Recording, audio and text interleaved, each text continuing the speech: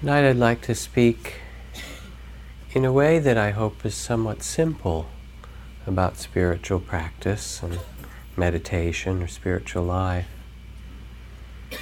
Because if we look around at the various systems of spiritual practice, Buddhism and all of its teachings being one among many, there are all these complicated or involved perspectives on what's good and what's not, and what's right to do and what's not, and the way one should live and eat and speak and so forth.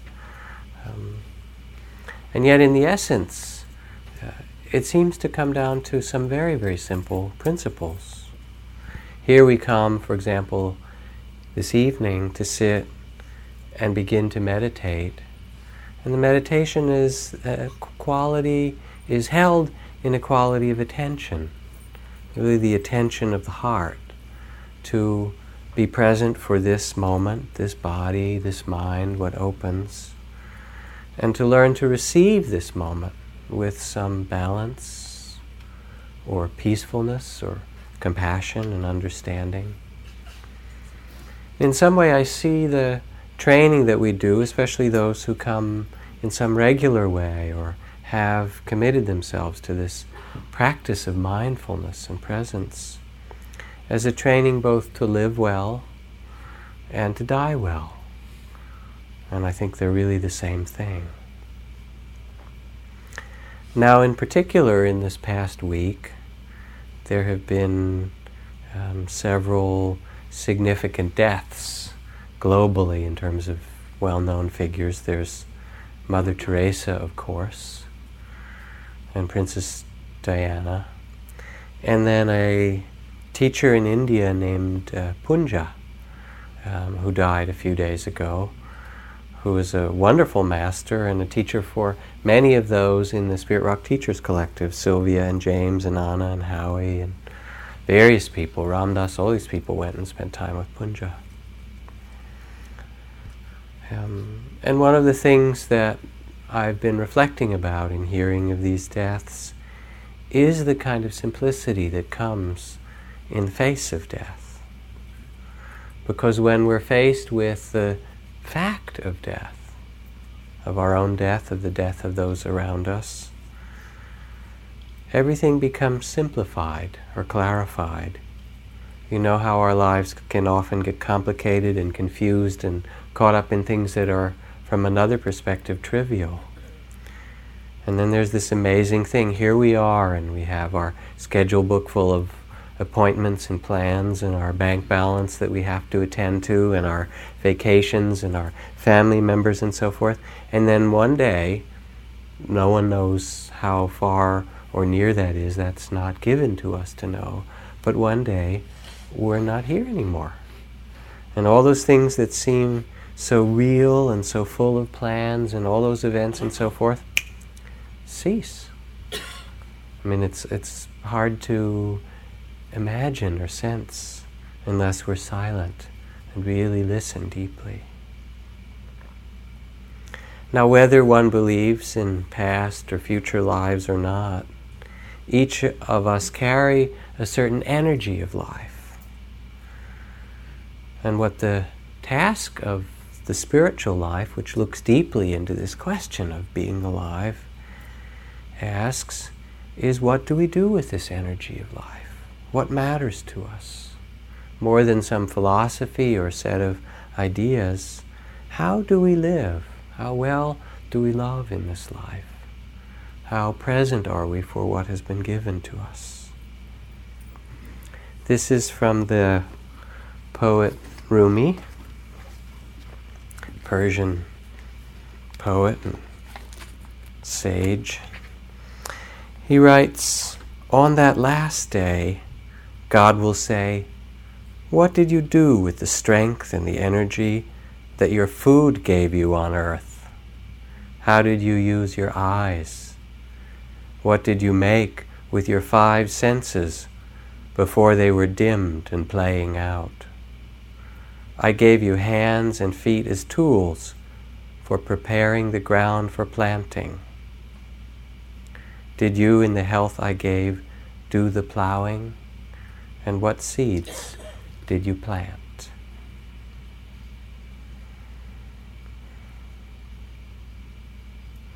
The seeds of life are made in the present moment.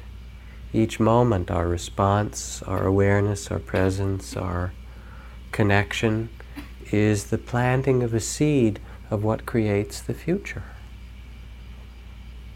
My teacher Ajahn Chah used to talk about how simple spiritual life was. He said, be aware, pay attention. Keep it simple and stick to the present moment, is what he would say. Keep it simple and be here. In the suchness of life, there's just the breathing, there's just the thinking, there's just the words that come, just the hearing of them. Just this moment, and this moment, and this moment. Keep it simple. Or he would say, you don't possess anything, really, do you? Even your own body is not yours to possess. If it was, you could do whatever you wanted with it. But it ages no matter what you think, doesn't it? Has a kind of will of its own. And you say, well, all right, I possess my mind then. Try and stop it for one meditation sitting. See if it listens. Well, do you possess your family, or your car, or your house, or those things? All of these things are subject to change, to loss, to pain. As they are subject to birth, they're subject to death. As they contain joy, they contain also sorrow. It is their nature. Will you meet the change wisely? Will you meet the loss, the inevitable change wisely?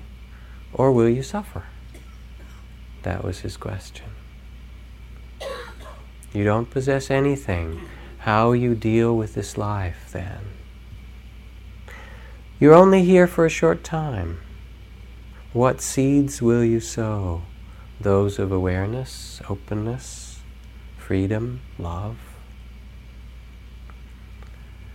Mother Teresa, in the hearts of the millions of people whom she touched, who admired her, I think exemplified that quality of the simplicity of spiritual life.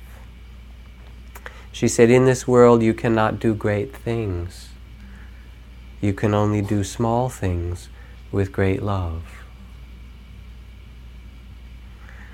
And I remember visiting in Calcutta, Mother Teresa's places and community, and speaking with her or volunteering there a number of different times, being in India.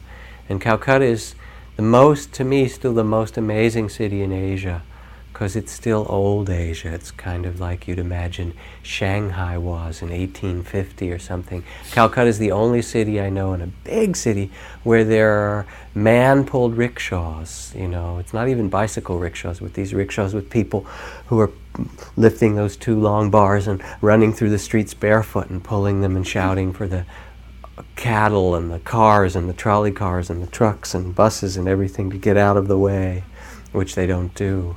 And it's chaotic and loud and dirty and amazing, and I like it actually. It's incredibly alive if you can find some center in it. But there's Calcutta, this kind of the most old-style city in Asia, filled with, just teeming with people and sounds and all the stuff of life on the street.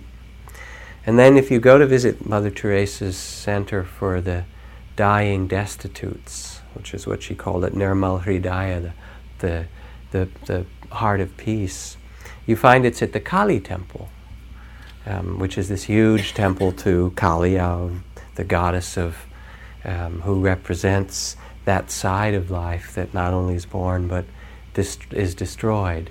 Not just the destruction of life, but also the destruction of ego and illusions and separateness. She's also got a very spiritual function.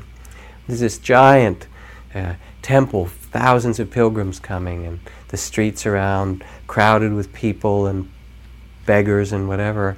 And then you go into one corner of the temple that Mother got this building. And what's striking is how simple it is, and how clean. The walls are clean, and the floors are mopped a couple times a day, and there are cots for people. And there's almost nothing there, just the simple cots, the people paying attention to those who are dying, and the simple walls, and not a lot of decorations. One picture of Mother Teresa on the wall. And then a little saying from her that says something like, "We are not here to be social workers, to care for others the way the government might. We are here to give the love of God to the poor as we would to anyone." And what's amazing in this place, beside that it's very simple and quiet, is that it's not solemn. You'd think, oh, heavy, Mother Teresa's, people dying, streets of Calcutta taken in and so forth. It's not solemn at all. The nuns laugh and they joke with the people who are dying, and they tell stories, and there's this tremendous sense of lightness and beauty that's there. And love. You come in and, yes, welcome. Can we help you? You want to help? Here's something that you can do. It's amazing, in the middle of all that dirt and difficulty. She says, yes, there is where you find the divine Jesus in his distressing disguise. There have been all these stories and videos and films made of Mother Teresa. One of my favorite was an early one that was made called Something Beautiful for God, for BBC. And in it, the interviewer, Malcolm Muggeridge, after visiting all Mother Teresa's places, looks at her at some point and he says, you make it seem so easy. There's someone who's sick, you care for them. There's someone who's hungry, you feed them. You make it sound so easy. But it must be somehow, I don't know, maybe it's easy for you as a nun because you don't have a car and an insurance policy and a spouse and all the things that make life difficult for us, Maybe it's easier that way. And she said, oh, no. She said, I'm married too. And she held up the ring that is the golden ring, the symbolic wedding of the nuns in her order to Jesus. She said, I'm married too, and he can be very difficult sometimes. So.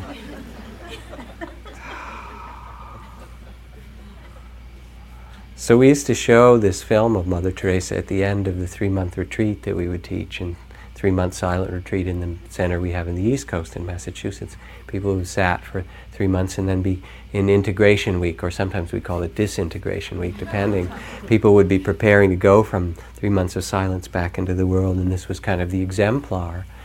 And what people took from it was the simplicity that she represented, that just as one could sit and walk and take a cup of tea and be present for that, so one could be present for one's neighbor or one's family or the community or the environment.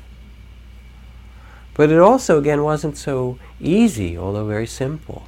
And there were some nuns in the movie talking to Mother Teresa in their training about, well, what do you do when too many people come and the demands are too great and it's all so difficult and you don't have enough food and people are coming and pulling at you, and the kind of scenes that you can imagine in India. And you just want to retreat. And this one senior nun who's training them, she says, Mother says, let them eat you up. This was her phrase. Mother says, let them eat you up. If they're hungry, let them eat you up. And we would just kind of look at that and our jaws would drop. Because we just finished teaching 3-month retreat, and in the early years we sat most of the sittings and did 7 days of interviews with people and then go back in and sit. And by the end of 3 months of being very much immersed in that as teachers, we would be really tired. And then we'd see the movie and it would say, Mother says, let them eat you up. I want a vacation. But it was also a reminder of that, see all the places of holding, and realize when she said it, she laughed. And when the senior nun said it, they laughed. And there was such happiness in just letting go of moi, you know.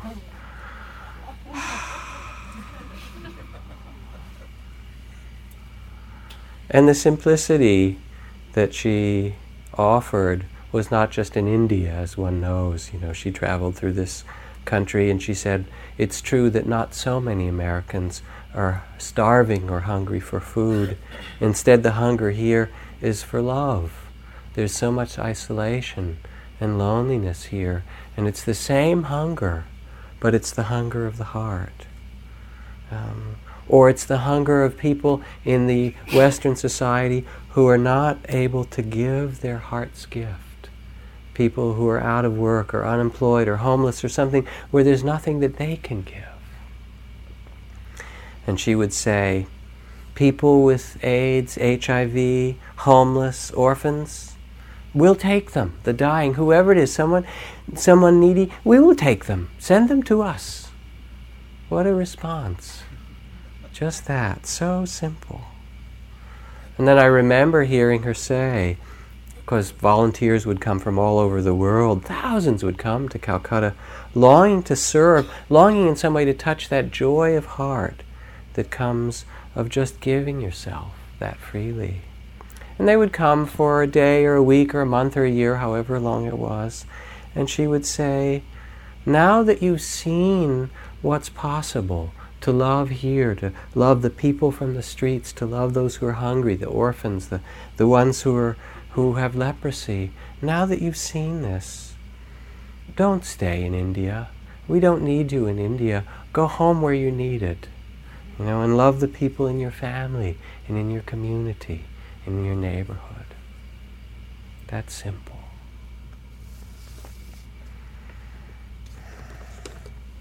My daughter asked me the other morning if Mother Teresa and I will meet up there now.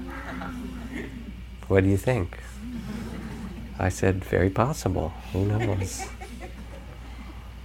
Now, in the same spirit of Mother Teresa for this week, there's been this huge outpouring for Princess Diana. And in a way, it's kind of remarkable, because she was still a young woman and she's almost being canonized again like some saint. And it seems in part because she symbolizes something terribly important to a lot of people. And part of that is the obvious, her humanitarian concerns for homeless or landmines or all the things that she worked for, especially in recent years. But certainly that's not enough. I think even more it's because she brought out the human element in an open-hearted way in this place of royalty. She brought a kind of warmth and humanity to it, and people said, wow, they're real, they're people like us. There was some way that her heart was open enough, vulnerable enough, whatever it was, that people could feel that. And I think the tremendous interest is there also because we are interested in royalty. Doesn't matter where you are, you know. And we're interested in royalty because we too seek nobility. We seek the gold of kings and queens and princes and princesses. And it's no accident that the Buddha was born as a prince, or that Jesus at times is called the King of Kings and so forth. Or that when one hears some of the most important Buddhist texts, like the Book of the Dead that's read, whispered in the ear to those who are dying, they begin by saying with this phrase, O nobly born, you who are of noble birth, son or daughter of the Buddha, listen to these words carefully. They are a reminder of your true nature, of your own inner riches. And in some way, I think all of that interest in the gold and the beauty of her heart was that interest, that seeking of the nobility of our own inner riches that recognizes that. So Mother Teresa carried that, and Diana carried it, and we each have it. To sit, to listen in a deep way with mindfulness and attention, is to reawaken this nobility, this spirit that longs to express itself in our life. It's to remember that we can let go of the identification with fear, with the small sense of self, with all the petty things that we get caught up in. And some of the petty things seem big and important, but they're not really. Not in the mirror of death. They become not so important. To sit and listen is to remember who we really are and what really matters. The silence of contemplation, time of meditation, the walk in the woods or on the beach by the ocean, with nothing to do and nowhere to get to, but just listening about this life, this heart and body. A poem for you by Thomas Santolina. And it begins with a line from St. John of the Cross that goes, "In the evening we shall be examined on love, and it won't be multiple choice, though some of us would prefer it that way. Neither will it be essay, which tempts us to run on when we should be sticking to the point, if not together. No cheating will be told, and we'll try to figure the cost of being true to ourselves. In the evening, when the sky has turned that certain blue, blue of exam books, blue of no more daily evasions, we shall climb the hill as the light empties and park our tired bodies on a bench above the city and try to fill in the blanks. And we won't be tested like defendants on trial, cross-examined till one of us breaks down, guilty as charged. No, in the evening, after the day has refused to testify, we shall be examined on love like students who don't even recall signing up for the course, and now must take their orals, forced to speak for once from the heart and not off the top of their heads. And when the evening is over and it's late, the student body asleep, even the great teachers retired for the night, we shall stay up and run back over the questions, each in our own way. What's true? What's false? What unknown quantity will balance the equation of the heart? And what it would mean years from now to look back and know we did not fail. In the evening we shall be examined on love.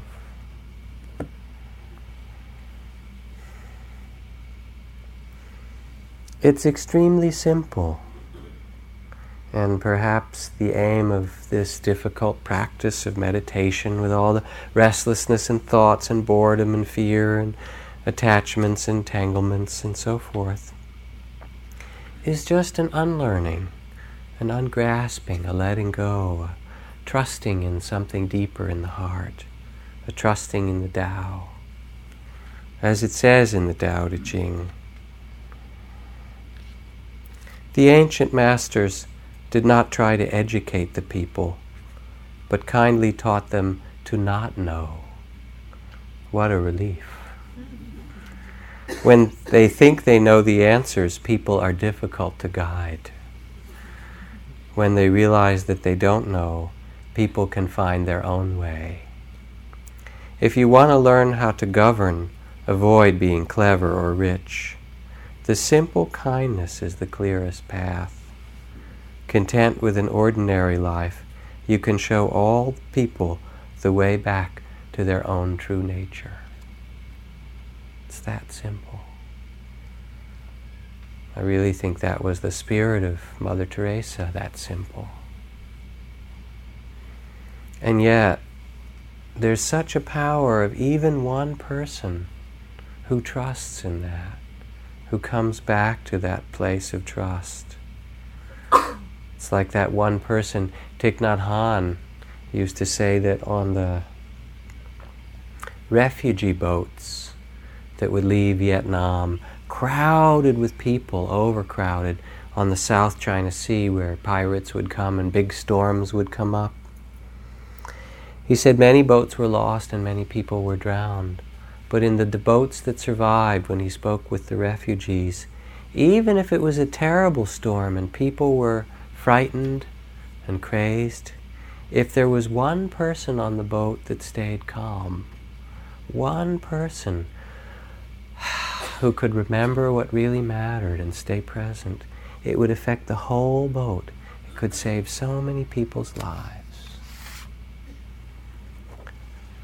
Like Gandhi said, I believe in the essential unity of all that lives. And therefore I believe that if one person gains spiritually, the whole world gains. And if one person falls, the whole world falls to that extent. This simplicity has an enormous power to it, a kind of integrity or strength that's not our own, but is the greatness of the world of life, of the Tao. It was in this spirit also that Punja, or Papaji as those who knew him taught. And so many of our teachers and friends went to see him and were inspired by this man in India, in Lucknow, in the city of Lucknow. He was a great big man, and I heard the description when James and Sylvia and Ramdas and some people were there, that he didn't want to sit up on his little kind of platform, his little bed, whatever, by himself. When Ramdas was there, he said, come on, Ramdas, you come sit with me. Ramdas said, no, I'm just here, as a student. And Punja got down and he picked Ramdas up, just carried him and put him right there on the tucket next to him. Everybody laughed for a long time about that. This is where you belong, Ramdas. But he told the story of his ardor for awakening. And before he did the practices of Ramana Maharshi, the teacher that he eventually followed, he was a bhakti, a devotee of Krishna. And he said he would chant to Krishna in the morning, in the evening, hoping for some illumination from the divine, from Krishna as God to come. And he said he got so deeply longing to be known or filled with that energy of the divine. He said that as a young man, he got a sari from his wife, and he put it on and he made himself up as a woman, as a girl, to be the bride for Krishna, to be the gopi, to be the bride for God, and would sit and pray like that for some illumination to enter him. Anyway, Punja said at some point, after years of his own meditation and spiritual practice, he met this yogi, or someone came by speaking of a teacher, and he had this whole vision of this teacher. Said, yes, this is in South India, in Tiruvannamalai, in this ashram at Arunachala mountain. And so he went on pilgrimage and arrived there, and sure enough, when he came in quite astonished, he saw sitting there in front of him this teacher that he had met, that had come to tell him where to come. And he asked the teacher, and the teacher said, oh no, I've been here all along. I've never gone anywhere. But that was, of course, the way Ramana Maharshi taught. Extremely simply and silently. His picture I put here, I didn't have a picture of Punja, so I put a picture of his teacher, Ramana Maharshi. This is one of the most famous photographs of an Indian sage of this century, one of the most deeply regarded Indian teachers, Ramana. He taught with very few words. Mostly he just looked at people and loved them. Or he'd sit in silence for a long time, and if you really pressed him for teachings, he'd say, well, pay attention. Ask, inquire in yourself, what is this life you've been given? Who are you? I remember James, when he went to James Barra's friend and teacher here at Spirit Rock, when he went to be with Punja. And Punja was teaching about the grace of the Guru and all the blessings that come. And James said, Punjaji, I'm used to meditating and feeling my own breath and body and the the play of the mind and learning a kind of freedom in the midst of that. But I don't know anything about this grace stuff. How do you know when you're getting the grace of the Guru? And Punja looked back at me and said, "You mean you are asking this question? You are a meditation teacher? You're here in India with all these good friends. You brought your wife. You have this beautiful family. You showed me pictures, your meditation center. Now you are in India at the foot of the Guru, surrounded with these spiritual people, meditating every day, and you're asking, where is the grace? You are neck deep in grace. And you don't know it. You're neck deep in grace."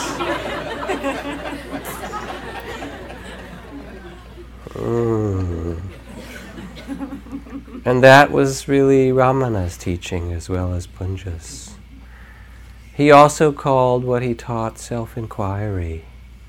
The question that he would ask, he would offer to people is a simple one: who am I? And you would take that as your mantra, as your prayer, as a blessing, and say, who am I? Who am I really? Am I this body? Who am I? Am these thoughts, these worries, these hopes, these plans? Who were you before all of that? What brought you into this life? Who are you? So that when Ramana Maharshi died, he was dying of cancer and his disciples were all around him saying, "Please don't leave us, please don't leave us, Guruji." And he would say, "But where could I go? Where could I go? You don't understand. I'm always here." I remember another teacher in that lineage, Nisargadatta, who was like Punja, a disciple of Ramana Maharshi, with whom I spent a lot of time, an old man in Bombay. And somebody asked him at the end of his life, "We're all getting old. Old age is not pleasant. Aches and pains, weakness and approaching end. How does a sage feel as an old man? How does the inner self look at this growing, aging?" And Maharaj answered, "As he gets older, he grows more and more happy and peaceful. After all, he is going home. Like a traveler nearing his destination and collecting his luggage, he leaves the train without regret." That's simple. So again, this kind of fundamental simplicity, a sense of trust and grace.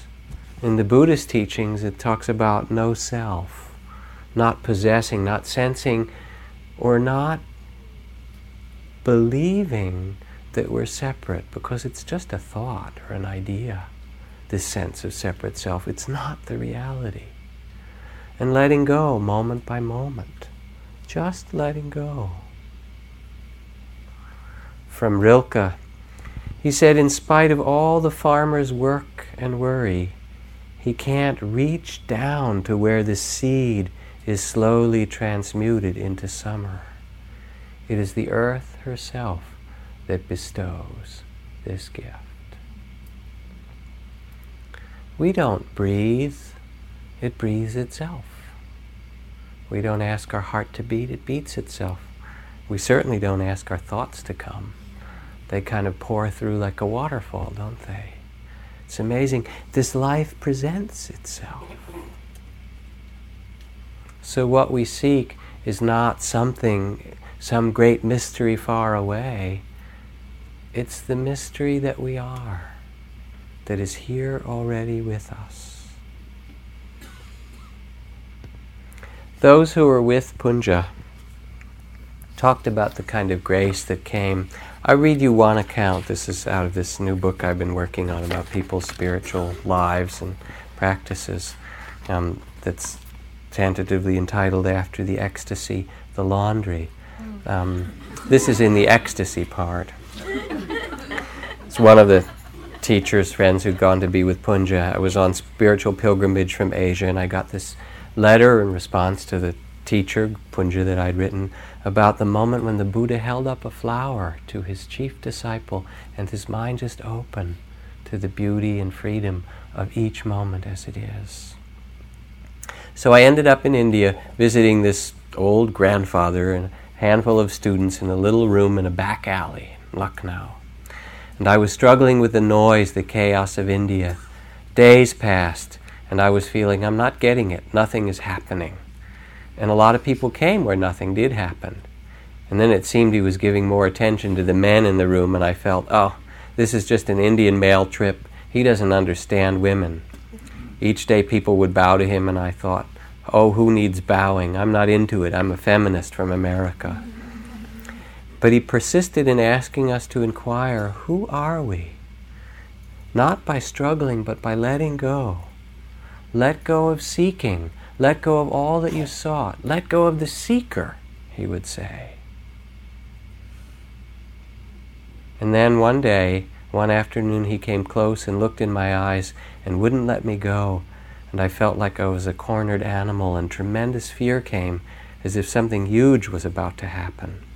I felt like I'd been avoiding, distracting myself from this place for eons, but now I was caught and couldn't get away or avoid it. He said some words, but mostly it was the contact, the eyes, the energy that carried me.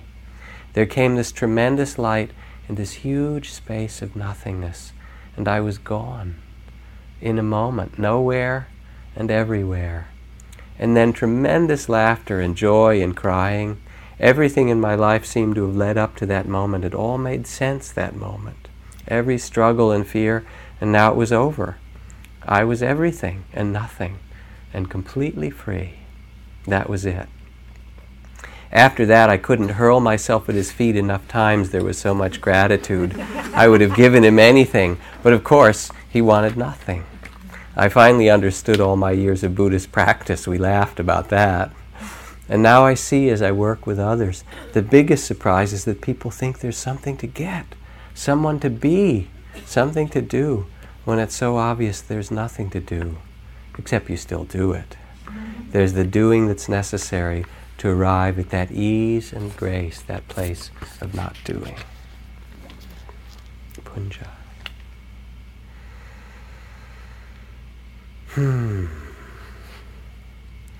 So it's not someplace else, and it won't come later, and it's not outside. It's here, in a moment of presence, in this moment, this breath, the sounds, this body, the light. Fantastic. Rumi again.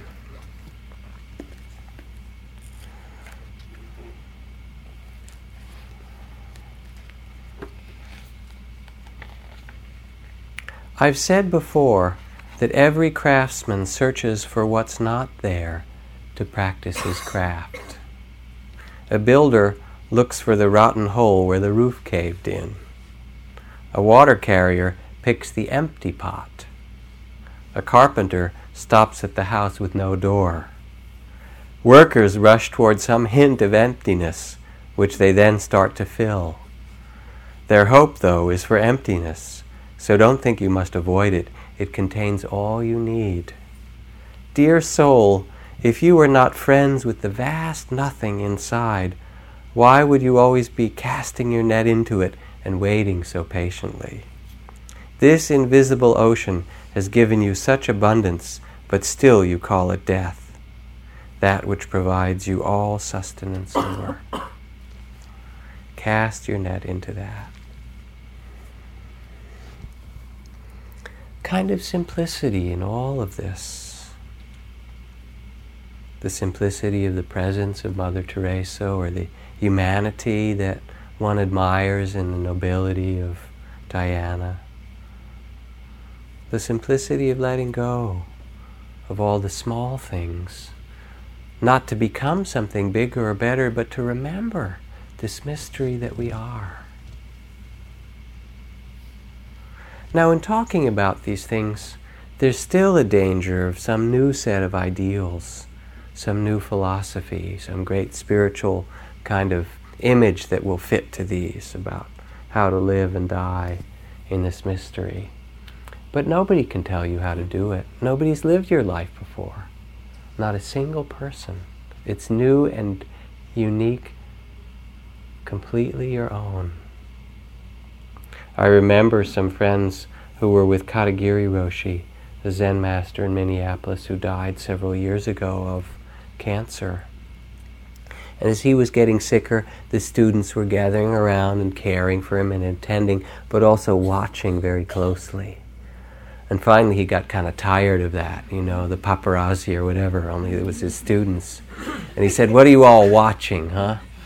You want to see how a Zen master dies, don't you? You're all waiting for that." He said, "I'll show you how a Zen master dies." And he started kicking and pounding the bed. "I don't want to die, I don't want to die, I hate this, I don't want to die," for a while. And moved back, he said, "That's how I die." He said, "You all have ideas about how you die. When you die, just die. Do it your own way." Here, I'll throw another little stone in the pond, if you will, our ideas. All these teachings about death and rebirth afterward, and the Tibetan Book of the Dead, and the visions of Buddhas that come, or the, life after life, the near-death experiences, the white light, the grandparents that come and welcome you to the other side, which people report and which transform their lives. It's true. I was having a conversation with Stephen Levine about all of this some years ago, 10 or 12 years ago.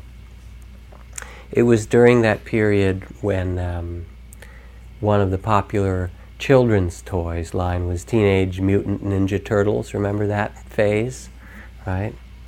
And Stephen was working with some dying children at that point. And he said, "Yeah, it's pretty mysterious, isn't it, what people see as they die?"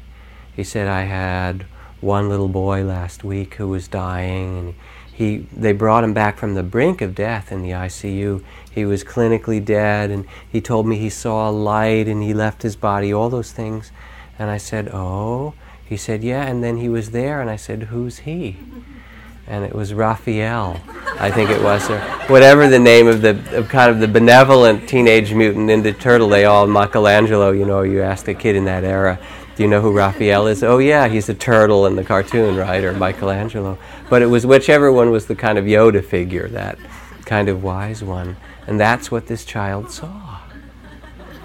Now what does that mean to you? That really raises a question, doesn't it, huh? About who makes all of this. Doesn't it? All is mind-made, says the Buddha, or the beginning, the first verse of the Dhammapada. Mind is the forerunner of all things.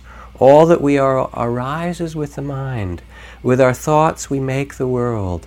Speak or act with an impure mind or heart, and trouble will follow you as surely as the wheel follows the ox that draws the cart. Mind is the forerunner of all things. We are what we think. Our lives are created out of mind. All that we are arises with thought. With our thoughts we make this world. Speak or act with a pure mind and heart, and happiness will follow you as closely as your shadow, unshakable. So the idea isn't some new philosophy, but to see birth and death each moment, and the creation of life in each moment. And what seeds will we plant? What will we train or awaken in our heart? This is what matters more than all the other things. As much as what we have or do, what is the spirit, that seed of the heart that gets planted now and now and now?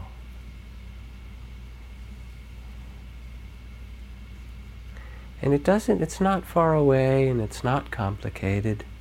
In a moment, just sitting here quietly, one can discover the power of this attention to life, the power of this mindfulness, of this deep looking, and of compassion, to see the whole dance of our life, its complications, entanglements, the fear, all these things, and you say, yes, there's the whole drama, the whole theatrical production of it. Shakespeare's, kind of middle plays.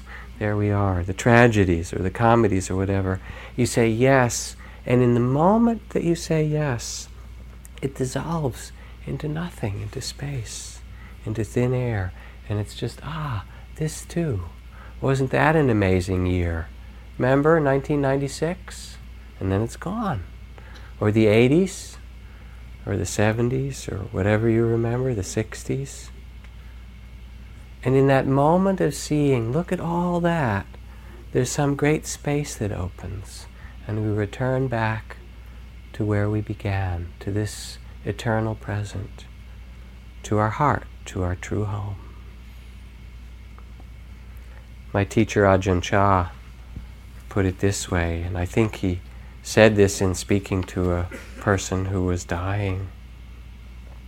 He said, "You've been alive for a long time. Your eyes have seen any number of forms and colors. Your ears have heard so many sounds, and you've had any number of experiences.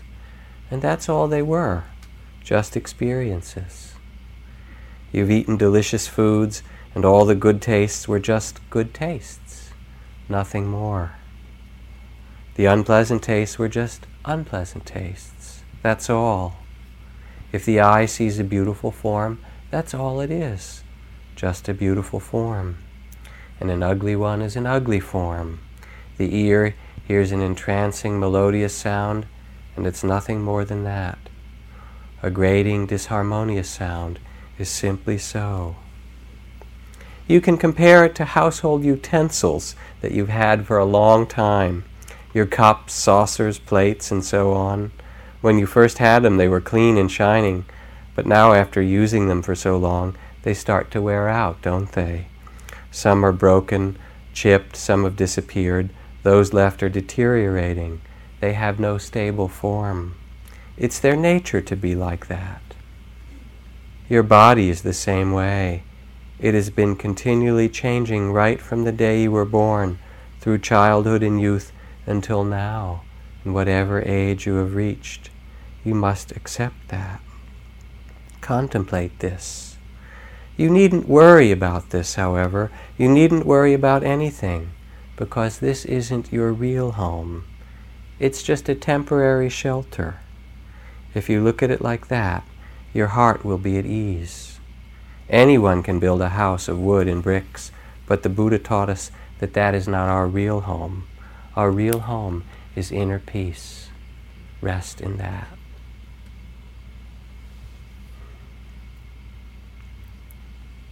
So there's an invitation from all of these figures and from death itself, that reminder, or from the simplicity of the meditation, to rest in this place of knowing. It's not just Mother Teresa. We also love to do what she did. It's true. It's not just puja. We also know in many moments we remember that freedom. Trust that. Believe in that. Rest in that. And it's not just Diana. We all carry that gold, that beauty, that nobility.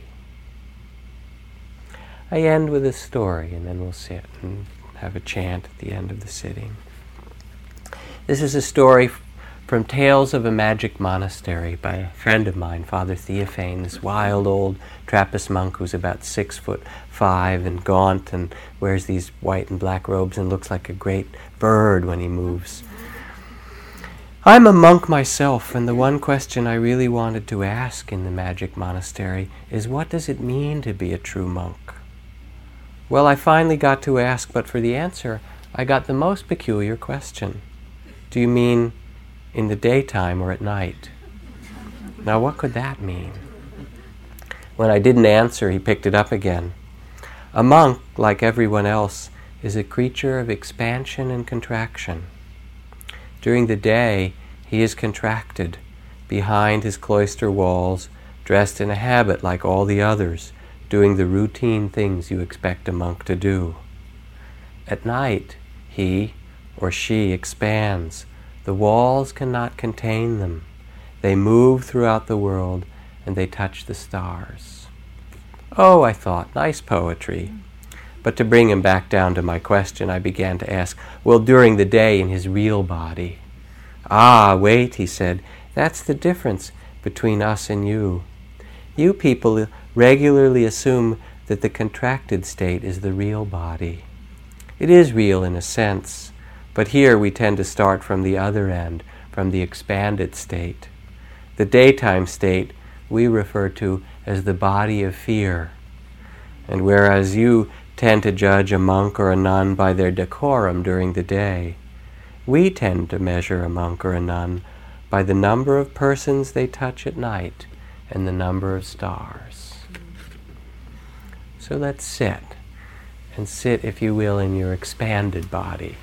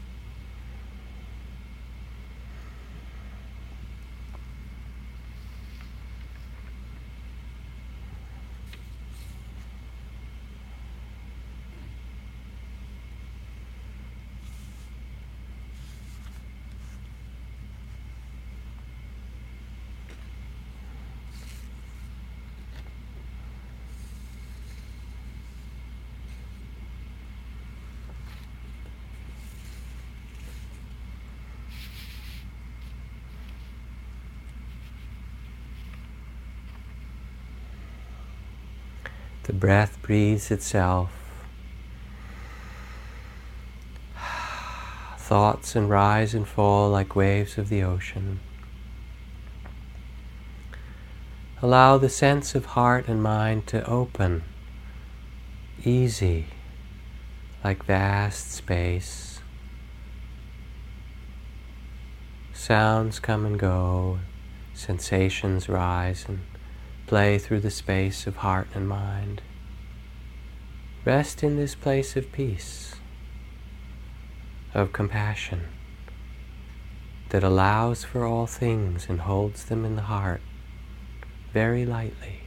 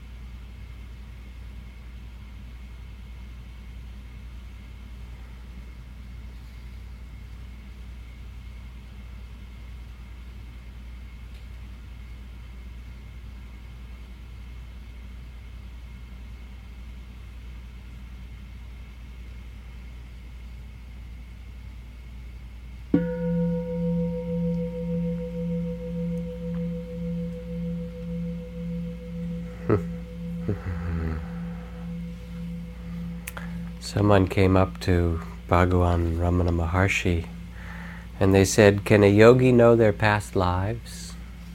And he laughed. He said, "Why should you wish to know your past lives when you don't know the present one? Even with your present limited knowledge, you suffer much, yet you wish to cling to yourself in the past? Is it so as to suffer more? Find out who you are," he said. "Inquire into that, and all your other questions will be answered." A few announcements and the chant to end.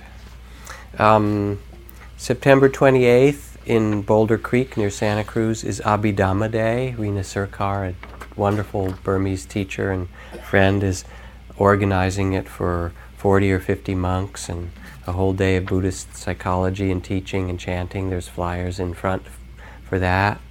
Teen programs, Saturday, September 20th at Green Gulch with Seth Castleman for families, a family day. And then the last weekend of September, 26th through 28th, up at the Buddhist monastery in Ukiah, a day for teens to go and experience what it's like to live in the forest monastery for a couple of days. Flyers for that. A request from 2 people for a ride. Someone needs a ride to Berkeley. Anyone offer a ride to Berkeley? Raise your hand if you can. Okay, come up here at the end. That's for, what's her name? Can't read it. Can't read my own writing. And then 2 people need a ride to San Francisco. Anyone who can offer a ride to San Francisco? Thank you. So come up and meet them up here. Then the last is, I'd like us to do a chant, and it's a chant of loving kindness, that all beings be held in the heart of compassion, that all beings rest in their true nature. The words for it are sabbe, which means all. Sata is beings, or all that breathes, all that lives. And sukhito,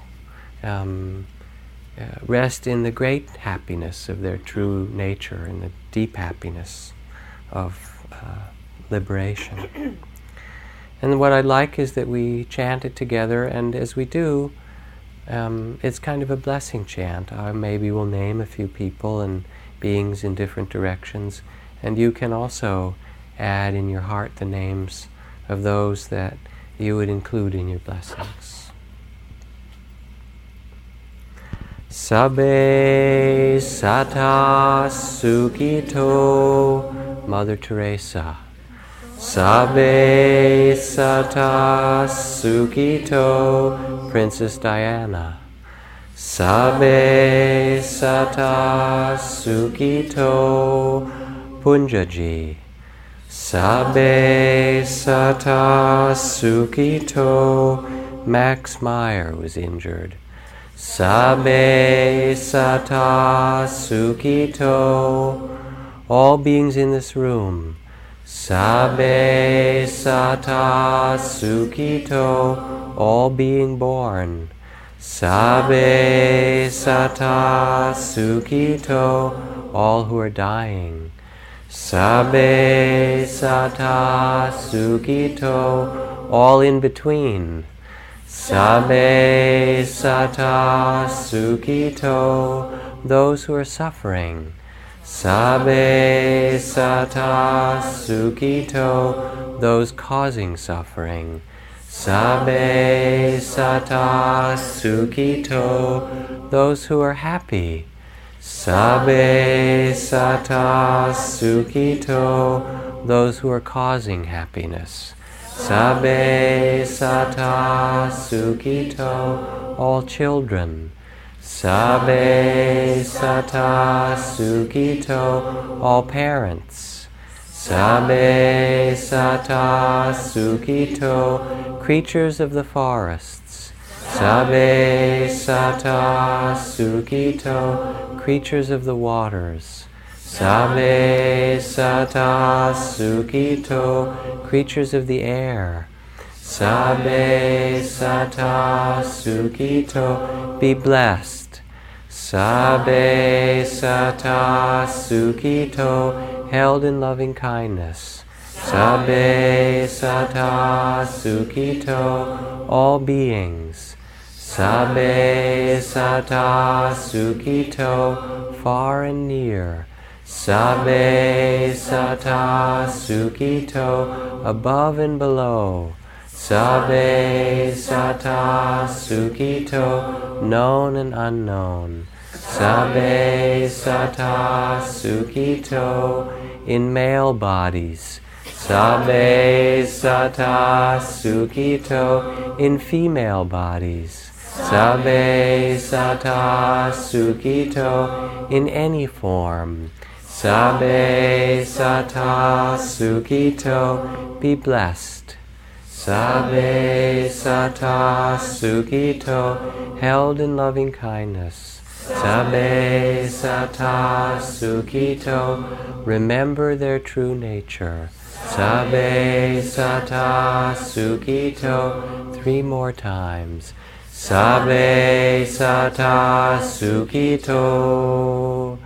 Sabbe sata sukhito. Sabbe sata sukhito.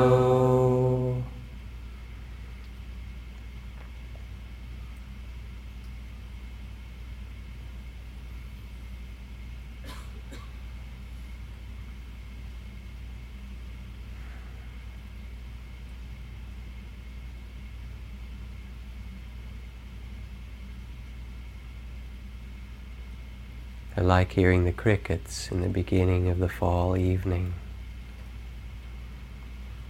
May your week ahead have simplicity and ease of heart. And if they're coming at you, as Mother says, let them eat you up. It will be all right. Serve them, love them, feed them, and in that way serve and love and care for yourself. Thank you. Next week we have Guy Armstrong, who's a wonderful teacher that did this class for a good part of last year, coming. Then I'll be back the week after. Good night. Drive politely, especially in the parking lot.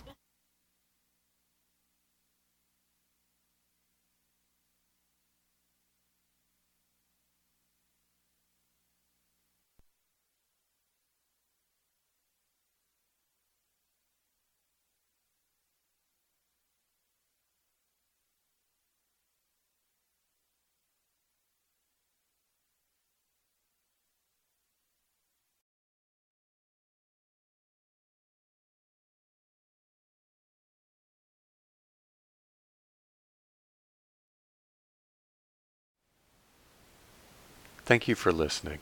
To learn how you can support the teachers and Dharma Seed, please visit dharmaseed.org/donate.